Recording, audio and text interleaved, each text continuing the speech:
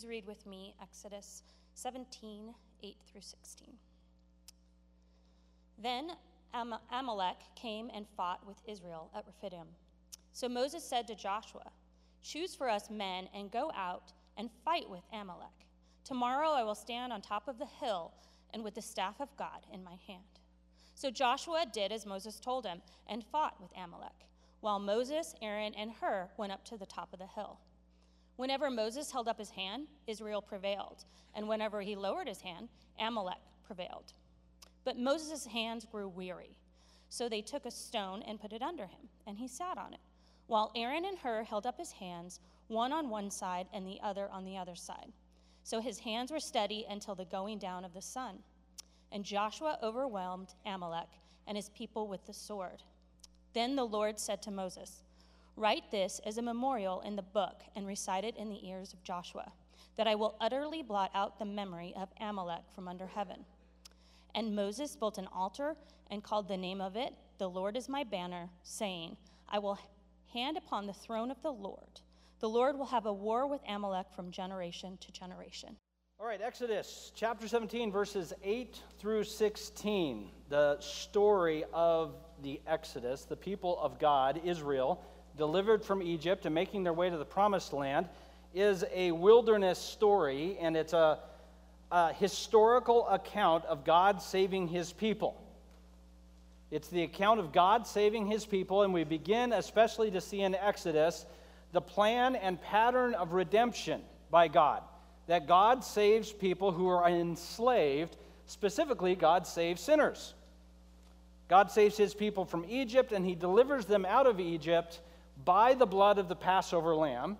He delivers them from Egypt. You remember the 10 plagues and all of that going on. They leave Egypt, and then they can't cross the Red Sea, and so God parts the Red Sea, and they walk through the Red Sea. And then they find their way out into the desert and realize nobody packed lunch. And they're out of food, and they're out of water, so God provides water. And then God provides food, and then they run out of water again, and God provides more water. Over and over and over again, God is making provision for his people to be taken from bondage into rest, which will be in the promised land. But in today's passage, Exodus 17, 8 through 16, something changes. I'm going to tell you right up front what that something is. Up to this point in their wilderness wanderings, and their passing from bondage in Egypt to the promised land, for the most part, this has been a spectator sport. God says, "Watch this," and he deals with Egypt. God says, "Check this out," and he parts the Red Sea.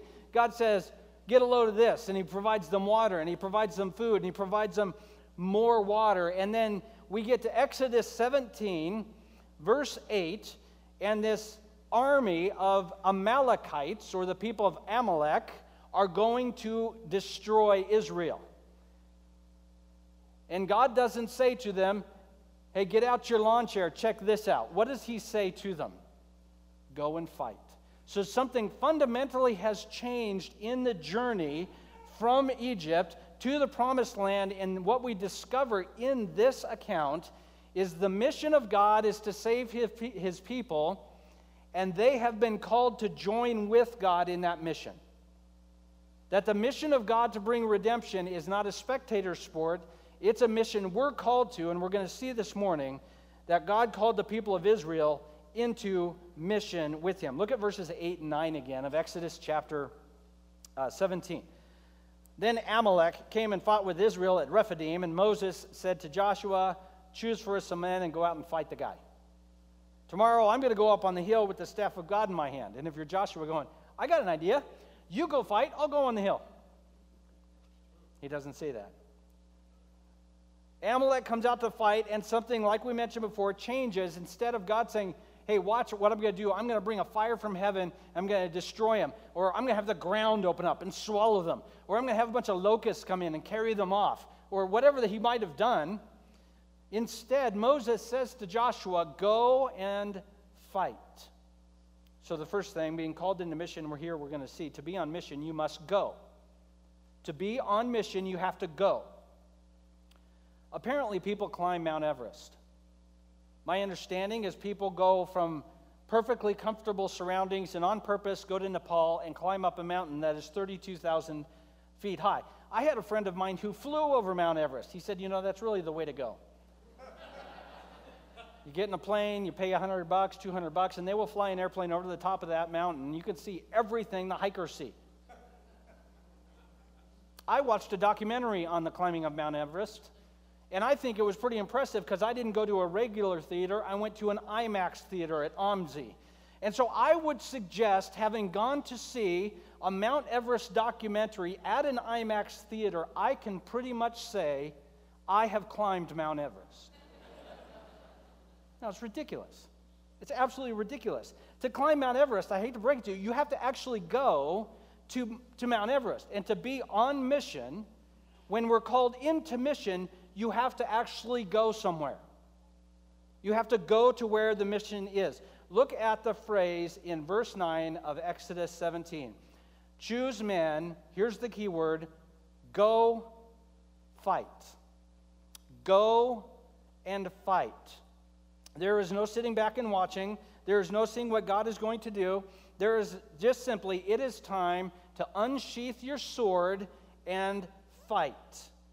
The mission of God is to get his people from bondage in Egypt to rest in the promised land, and on the way there, in that mission of redemption, they have encountered an enemy, and God has said, go and fight with Amalek.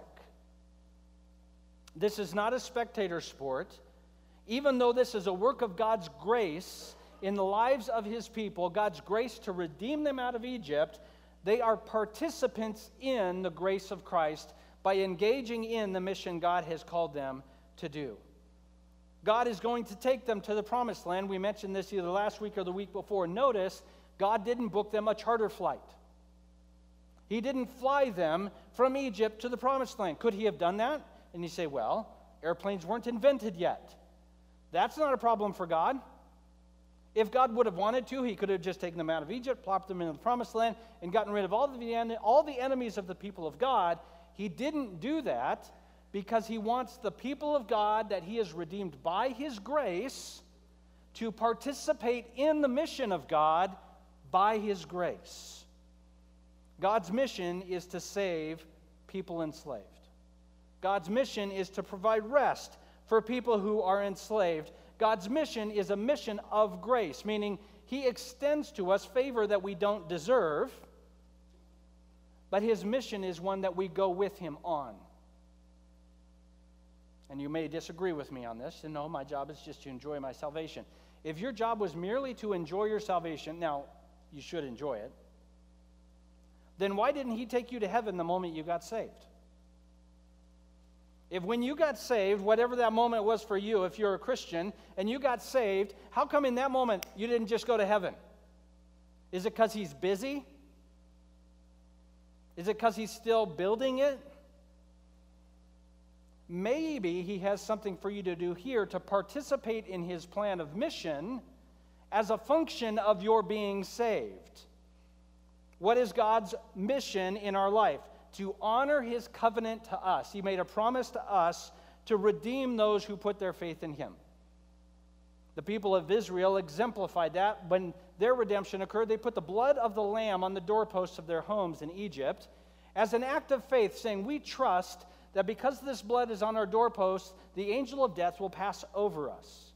So we receive salvation today by doing the same thing. We say, the blood of Christ is on my heart. I trust that he redeems me because I believe him, and so the angel of death will pass over me because I have life in Christ. And God's goal is to express his faithfulness to his covenant, his faithfulness to his promise in us. God will show himself faithful to his mission to redeem us. I could say it this way. When God saves you, it's as good as done. You are as saved as you will ever be. You can't be more righteous than in Christ. He will show his faithfulness to us by completing his mission on us even after we're dead. But there's another goal in his mission in our lives, to show his faithfulness to his promise to us. But there's another one. Here's the other goal: transformation. See, now you want to leave. We like the let's go to heaven bit. But now we realize his redemptive work, his plan, his mission is not only to show his faithfulness, to get us from here to glory, it's also to change our hearts. In fact, the Bible tells us his goal is to make us more and more like Jesus every day until the day we go to glory. So he will show his covenant faithfulness to us by making sure he gets us from here to there, and he will also show his faithfulness to us by every single day of our life, working out transformation in our lives, making us more and more like Christ. The people of Israel are making their way across the wilderness. They're learning to trust God more and more and more. Okay, when we run out of water, no need to freak out. When we run out of food, we don't have to freak out. When an army shows up, we don't have to freak out. And now one more step this morning. Oh, when an army shows up, we have to fight them. Okay, here we go. Let's go and fight. This is God slowly over time training them on what it looks like to live under their mission and the covenant of God. Let me show this to you over in Judges chapter 3, verse 2. It says this. Well, you see the verse up there. I'm going to read verse 1. It's not on the screen. Here's what verse 1 of Judges 3 says. Now there were nations that the Lord left in the promised land. They got to the promised land. There was a big fight. Joshua, I don't know if you remember some of the battles. You remember Jericho? Walls fell down. See, well, I don't remember that story. VeggieTales has a video on it. It's pretty good. Jericho got Ai. They defeat nearly all of the kingdoms of Canaan, and they occupy the land of Canaan. But we discover in Judges chapter 3 that God left some of the nations in Canaan undefeated to test Israel. That is, that Israel, who was in Canaan at that time, they had not experienced the wars of Canaan. So verse 2 says this. It was in order that the generations of the people of Israel might know war, to teach war to those who had not known it before. So God takes his people into the promised land. There's a whole generation of people who don't know how to fight. So what does God do to allow his people to have the skills necessary to participate in the mission of redeeming his people in his land? He says, I'm going to leave some of the enemies in the land, so you will have to fight them and learn war. What we're learning here is God is going to do what it takes in the lives of his people to draw them to be transformed, to be like they need to be to accomplish his purposes. Now, if you read the book of Judges, you'll realize they did a lousy job at this. And so God, at the end of the book of Judges, says, you know what, this isn't going to work. They need a king. So God gives them a king. And then you get to the end of 2 Kings, and what'd you realize? Their kings did a lousy job at this. What do we need? We need a Messiah. And then we find Jesus. To be on mission, we have to go, because to participate with God in his covenant to us, to redeem us from slavery, he is going to use our engagement with his work in the world to make us like Christ more and more each day. To be engaged with the work of God is the primary means that God is going to use in our lives to make us like Jesus. We trust God to save us, and then we trust God to help us as we engage in the world around us with his covenant mission to the people we know and love. Let me ask this question as a way of ending this part of the message. Do you ever find yourself frustrated with your spiritual life? Oh, certainly not. No. Each day is a new high with Jesus. You ever say, man, I feel stuck. I don't know what's on. I don't think anything's happening. I don't see any power. What am I supposed to do here? How do I get unstuck? Let me just remind us of something here that we see in the lives of the people of Israel. The primary means that God is going to use to transform us to be more and more like Jesus is when we go and we engage in the mission of God around us. The primary means that God is going to build in us faith, that he is going to chisel away the parts of our life that are not like Christ, is when we jump in both feet and say, Jesus, what have you called me to do today in your mission to redeem lost people? Who do I need to tell today that Jesus saves sinners? And you say, well, do you want me to go knock on my neighbor's door? Well, if you want to. Who do you think in your life today needs to hear that Jesus saves sinners? I'll give you a couple of ideas. First one, Are you married? Your spouse might need to be reminded today that Jesus saves sinners. Now, as husbands and wives, we get this backwards. We think my mission is to remind my spouse they're a sinner. That may be needed. I'm not here to counsel you on that. Good luck with that, though.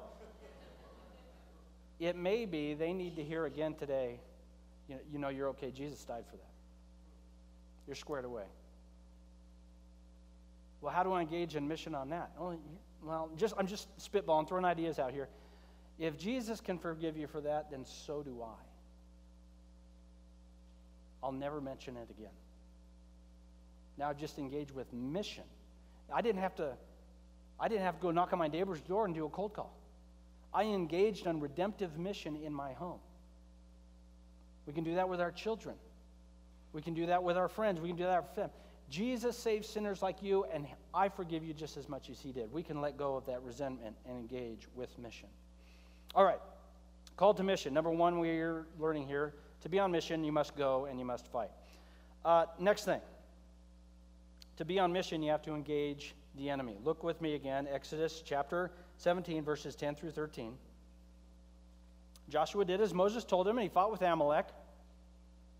Moses and Aaron and Hur went up onto the top of the hill, and whenever Moses held up his hands, he had his staff in his hand. He was obviously praying. Israel prevailed, and whenever he lowered his hands, get the blood flowing, give a little shaky poo, Amalek would prevail, so he'd hold his hands up again. Moses' hands got tired, and so Aaron and Hur would kind of hold up his hands, gave him something to sit on so they could hold up his hands, and over the course of time, he prayed, Joshua fought, and they overwhelmed Amalek and his people with the sword. To be on mission, you must engage the enemy. I don't know if you ever played dodgeball.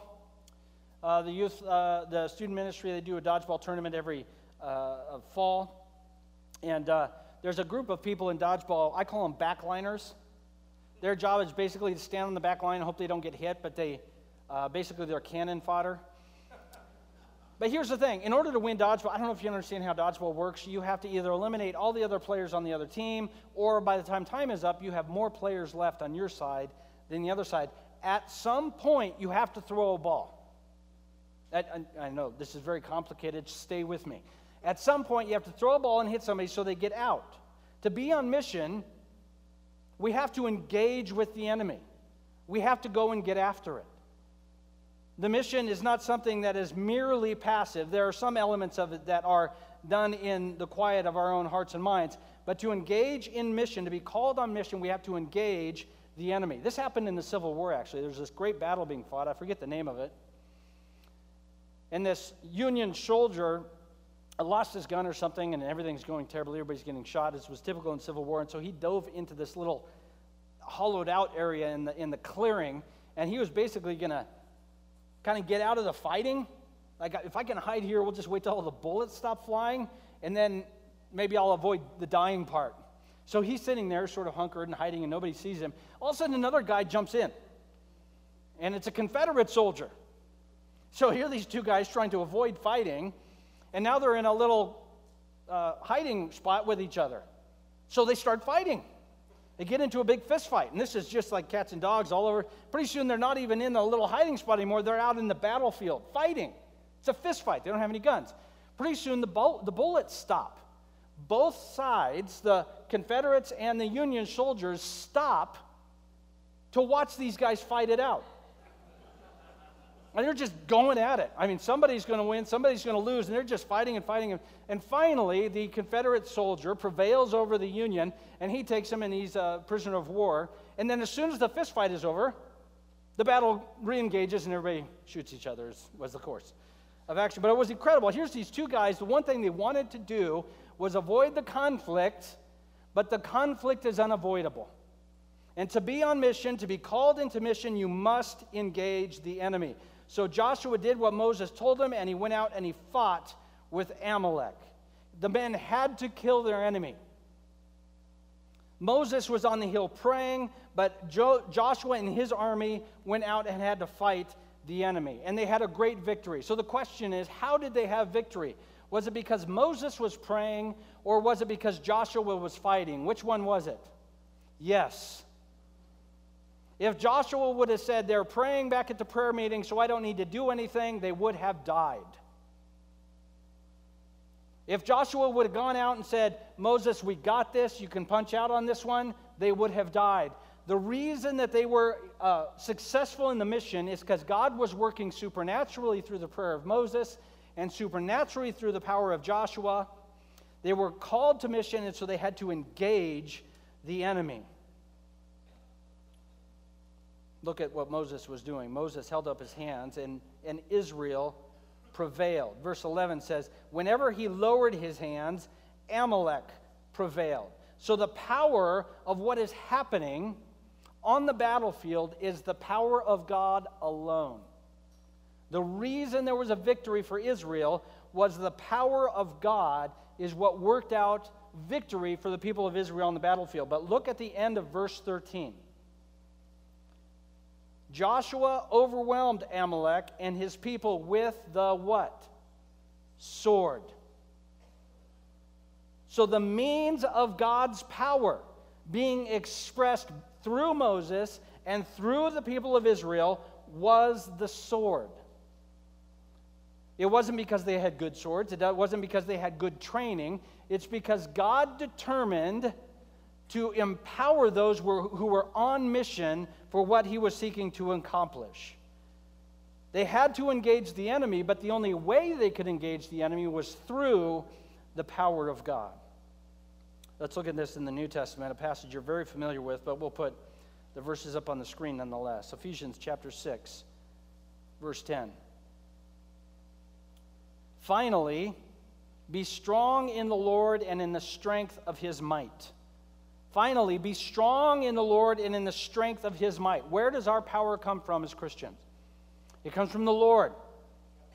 In this case, Moses isn't praying with his hands up. The Bible tells us Jesus is at the right hand of the Father, making intercession for us forever. Always praying on your behalf for you, day in and day out, never takes a break. Verse 11, therefore, since Jesus is praying, put on the whole armor of God that you may be able to stand against the schemes of the devil. For we do not wrestle against flesh and blood, but against the rulers, against the authorities, against the cosmic powers over this present darkness, against the spiritual forces of evil in the heavenly places. Because of the work of Christ in our life, we are strengthened by the power of Jesus through his Spirit in us, but we do the standing. We put on the armor of God and we stand and engage the enemy. And the enemy is people who have different political views than you, as is made clear by this passage. You're not even laughing. Who is the enemy here? Satan, the devil. What is Satan's mission? To murder 100% of all the people God has ever made. It's very simple. Just a very simple, and he's going to do it at various rates of speed. Some people will die quick, others he wants to kill slow. And God is saying, I want you to stand against the enemy empowered by Christ. How in the world could we stand against a powerful spiritual enemy? We can only stand against a powerful spiritual enemy if Christ does the standing in us and through us, and if that enemy has already been defeated, and that enemy was defeated at the cross. When Jesus died on the cross, sin was defeated, death was defeated, Satan was defeated. We aren't waiting for the scoreboard to tick down to 0. It's already ended. Jesus already won. When he came out of the grave, it was game over. Sin has no power over us any longer. Death has no power over us any longer. Satan can no longer control those who are in Christ Jesus. And what the Bible is calling us to do by faith is to stand against the enemy, knowing he has no power. Joshua defeated Amalek. Amalek was the more powerful force. The weaker army defeated the stronger army because the one behind the weak army was the strongest. You defeat the enemy not because you're awesome Christian pants. You defeat the enemy because Jesus already defeated the enemy. Your job is to stand against the enemy in your own life, sin in your own life. Your job is to stand against those who would accuse and say that Jesus hasn't won. We have to stand up against the enemy who will seek to convince us that we aren't, in fact, winning. Look back with me to Exodus chapter 17. Joshua overwhelmed Amalek and his people with the sword. He had complete victory because of the work of Christ.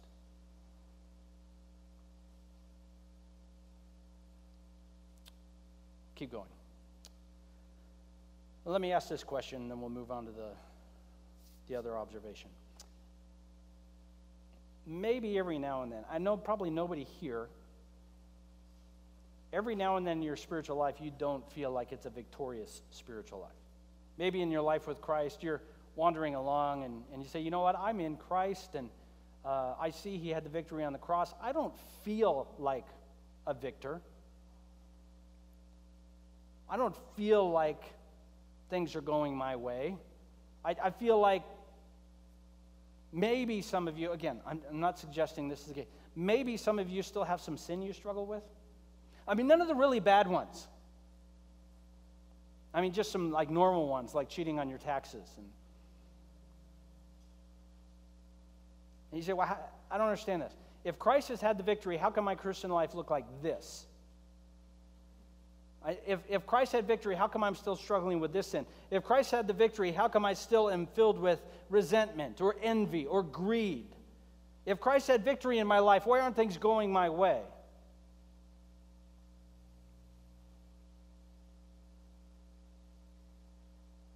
Well, the main thing we have to understand is when we look in the Scripture, what was the mission that we wanted, that Christ wanted to accomplish for us? He died on the cross so that our sin could be wiped away. He died on the cross so that we would have a new identity in Christ. We are now defined as the people of God when we put our faith in Christ Jesus. We now have a new location. Victors in Christ. So this is something we have to grapple with when we stand against the enemy. When you hear in your ear, you're not that good at being a Christian. Who's telling you that? Would Jesus tell you that? Well, of course not. That's not what he says. I mean, we read the Scripture. The Bible says quite clear.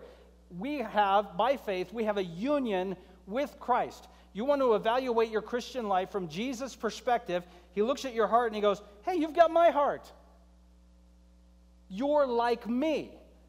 In Christ, we have Christ's righteousness. That means you are more righteous than you could possibly be on your own. In fact, you have all of the righteousness you will ever need. So again, who's telling you you don't measure up? Or that's coming from either one of two places, either our own hearts and minds, which are filled with insecurities. I'm just not as awesome as this other Christian that's sitting next to me.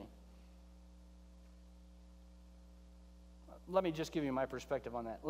Most of the time, the people we believe are awesome Christians are just better at hiding it than you are. Man, why are they so good at being a Christian? Well, they're just better at being polite than you and me. When you hold other Christians up onto a pedestal, that's real dangerous. What we need to do is look at each other. Saved by faith through Christ alone? Okay, me too. So who's telling us that we don't measure up if we're in Christ? Who's telling us we're not righteous? Who's telling us we're a screw-up or a foul-up or a bum? That God's going to let you into heaven, but he doesn't want to. If we hadn't put our faith in him, he'd kick us out, but now he's bound by his promises. What about, got to let this guy in? Well, you're going to be a janitor in heaven. That's what we think. But that's the enemy trying to convince us he's winning. He's trying to convince us that we aren't unified with Christ. He's trying to convince us that the reality of our identity is bound up in our behavior, not in the finished work of Jesus. He's trying to convince us that I can sin my way out of God's favor. And all of that is a lie. When we are in Christ by faith, we have the favor of God because we have received the righteousness of God, and we have to engage the enemy. No, that is a lie. I'm in Christ. I am in Christ, and I look forward to a future home And I will engage the enemy and say, you don't get to define who I am. I am defined by who Christ is. Do we want victory in our spiritual life? We really should ask that a different question this way. We should say, how do we understand we have victory in our life? How do we come to the place where we say, Christ has had the victory? That's where we settle on the fact that Jesus saves sinners, and it's finished. Called to mission, engage the enemy with the gospel. Okay, finally, to be on mission, we have to remember. We have to remember what Christ has done. Look at the last few verses of Exodus 17.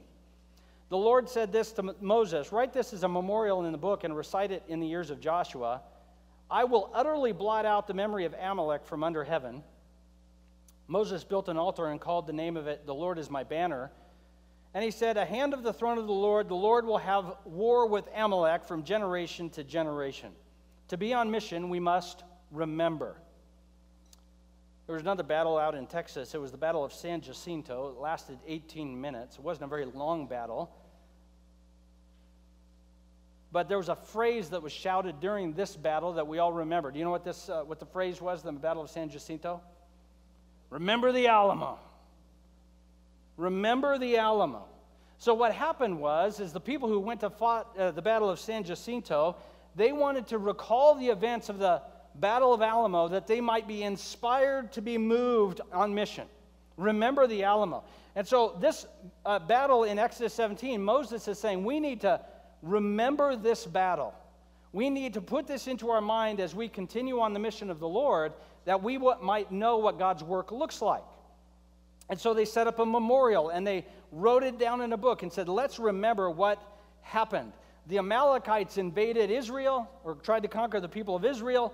God wiped them out, and now because of the Amalekites' evil will against God's people, there will be war against the Amalekites from generation to generation. Remember this, and remember what God has said. The Lord will have war on the Amalekites. And some of us are going, well, why can't God have mercy on the Amalekites? Well, God would, but they would have to come over to worship the Lord. They don't want to worship the Lord. They want to slaughter the people of God. And so God is going to have war with the Amalekites from generation to generation. This goes on in the story of the Scripture. Over to 1 Samuel chapter 15. We already see the people begin to forget. 1 Samuel 15, verse 9, King Saul is king.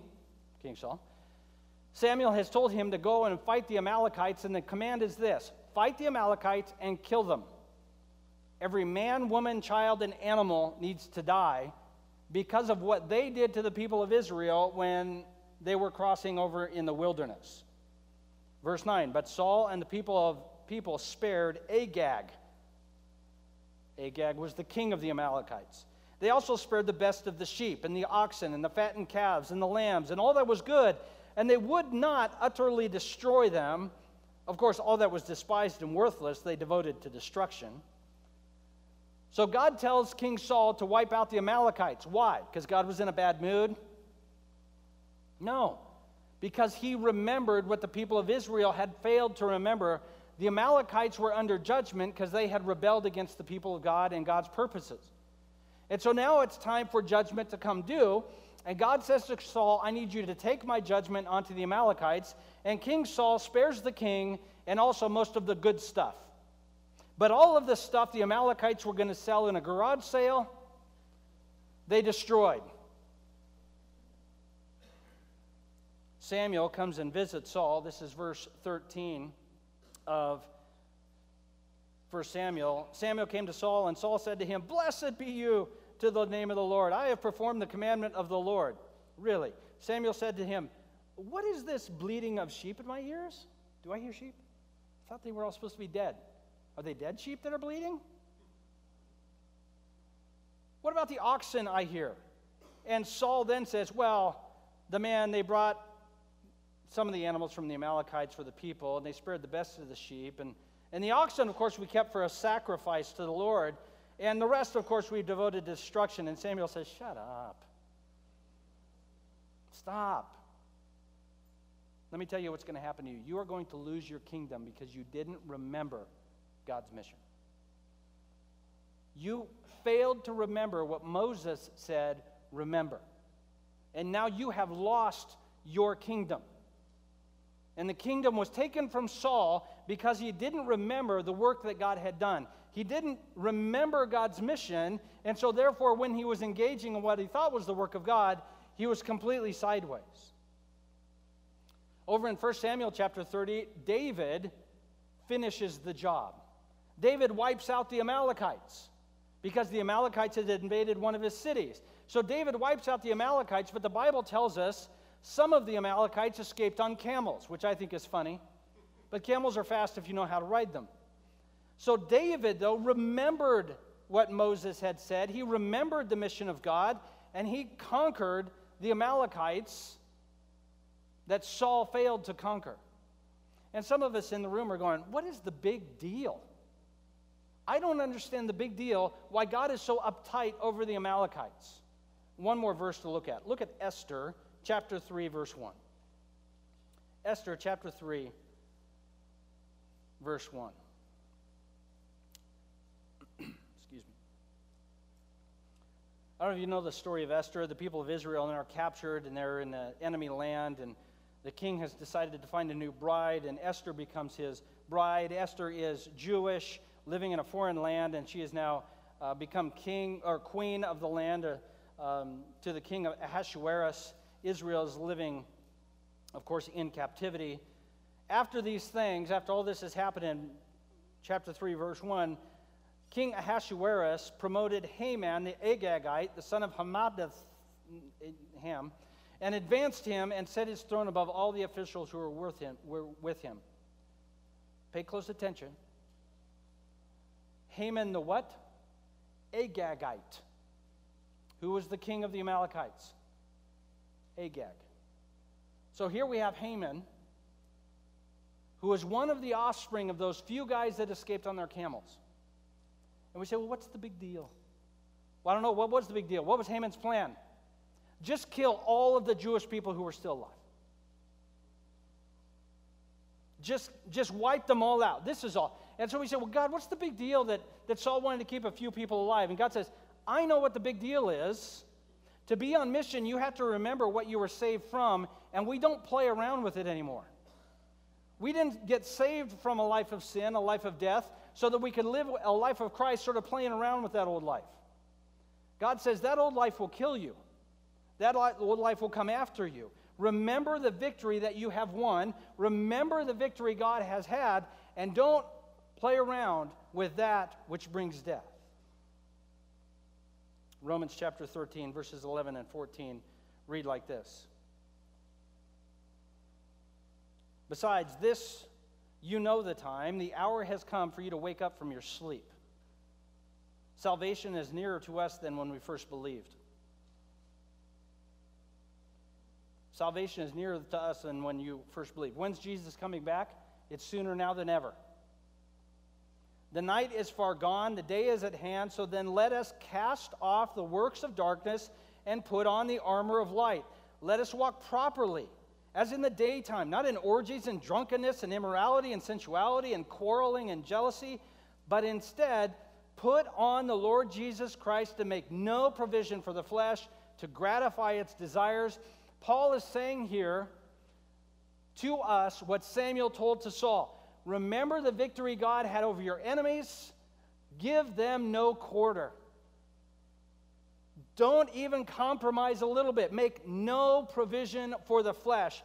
Sin may not kill us for eternity because we're in Christ, but it may cause damage for the rest of my life.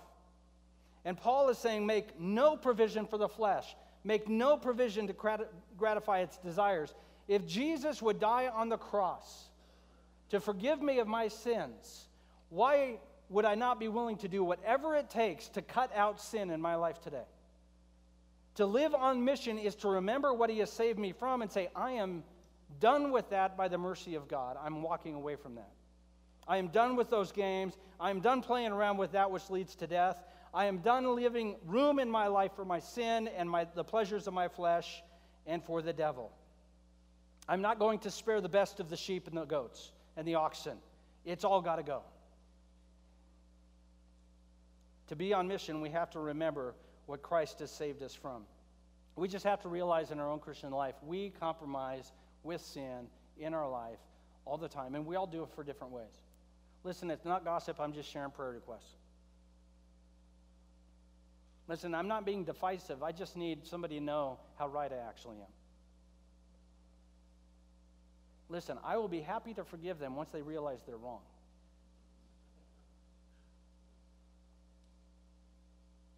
It's not really adultery because I've never met the person. We just text. It's not really stealing. I work really hard at work, and so they owe me.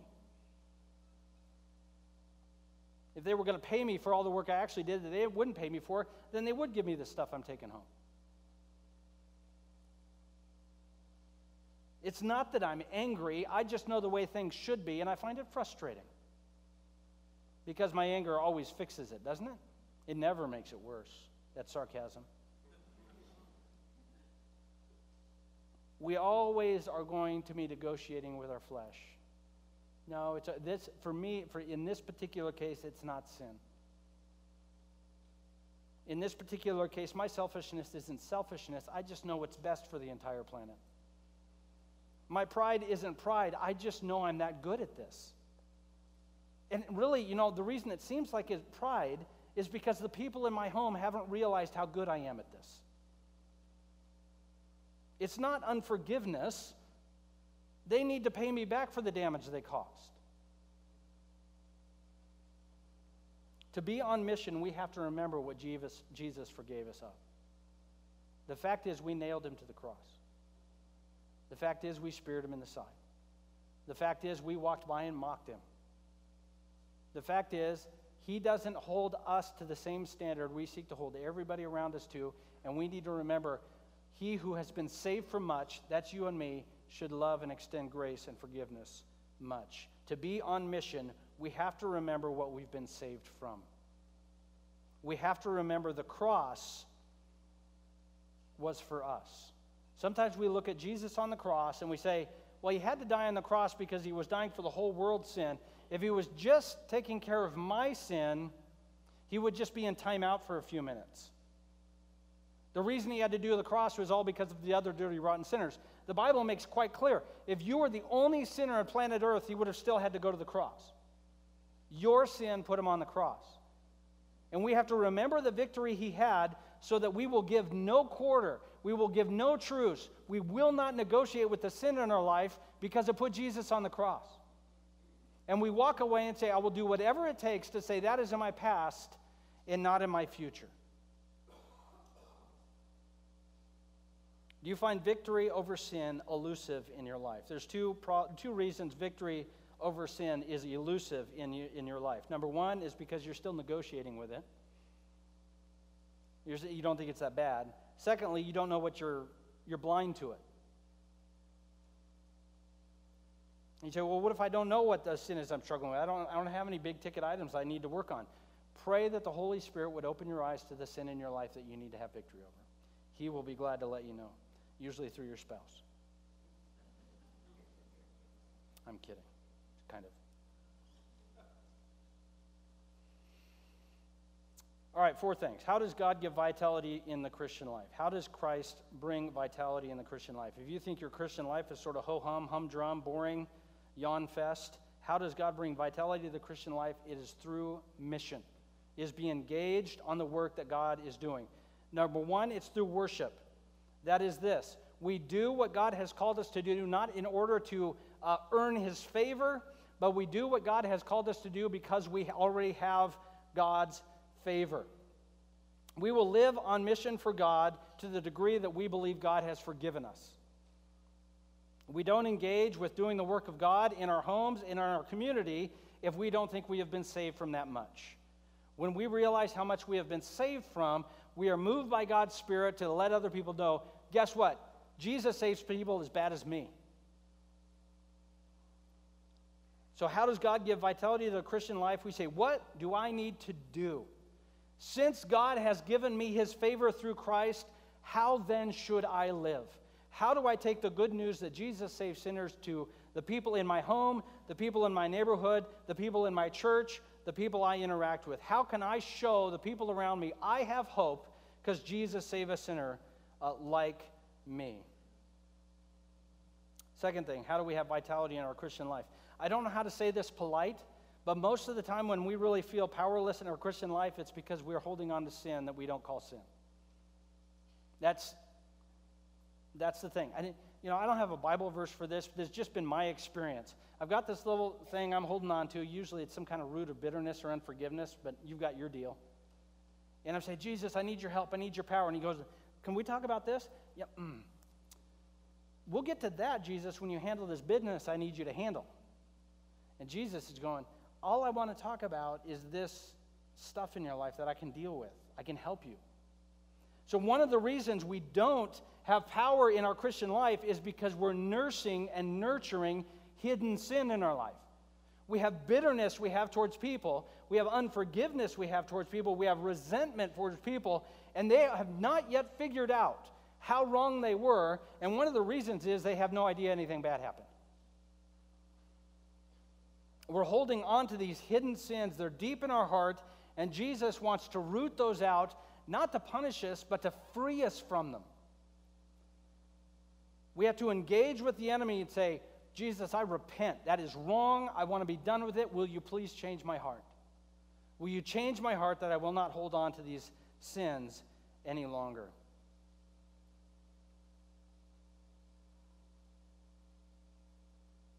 How do we have the vitality of the Christian life? We engage with the mission by remembering the cross. The cross is something we need to keep in front of us for all of the time we live as Christians. We need to have Jesus, to have hope, to have peace, to have grace, and to have his power. Called to mission. Born, I can't read my own writing. To be on mission, you must go. To be on mission, you must engage the enemy. And to be on mission, you must remember the victory Christ has had.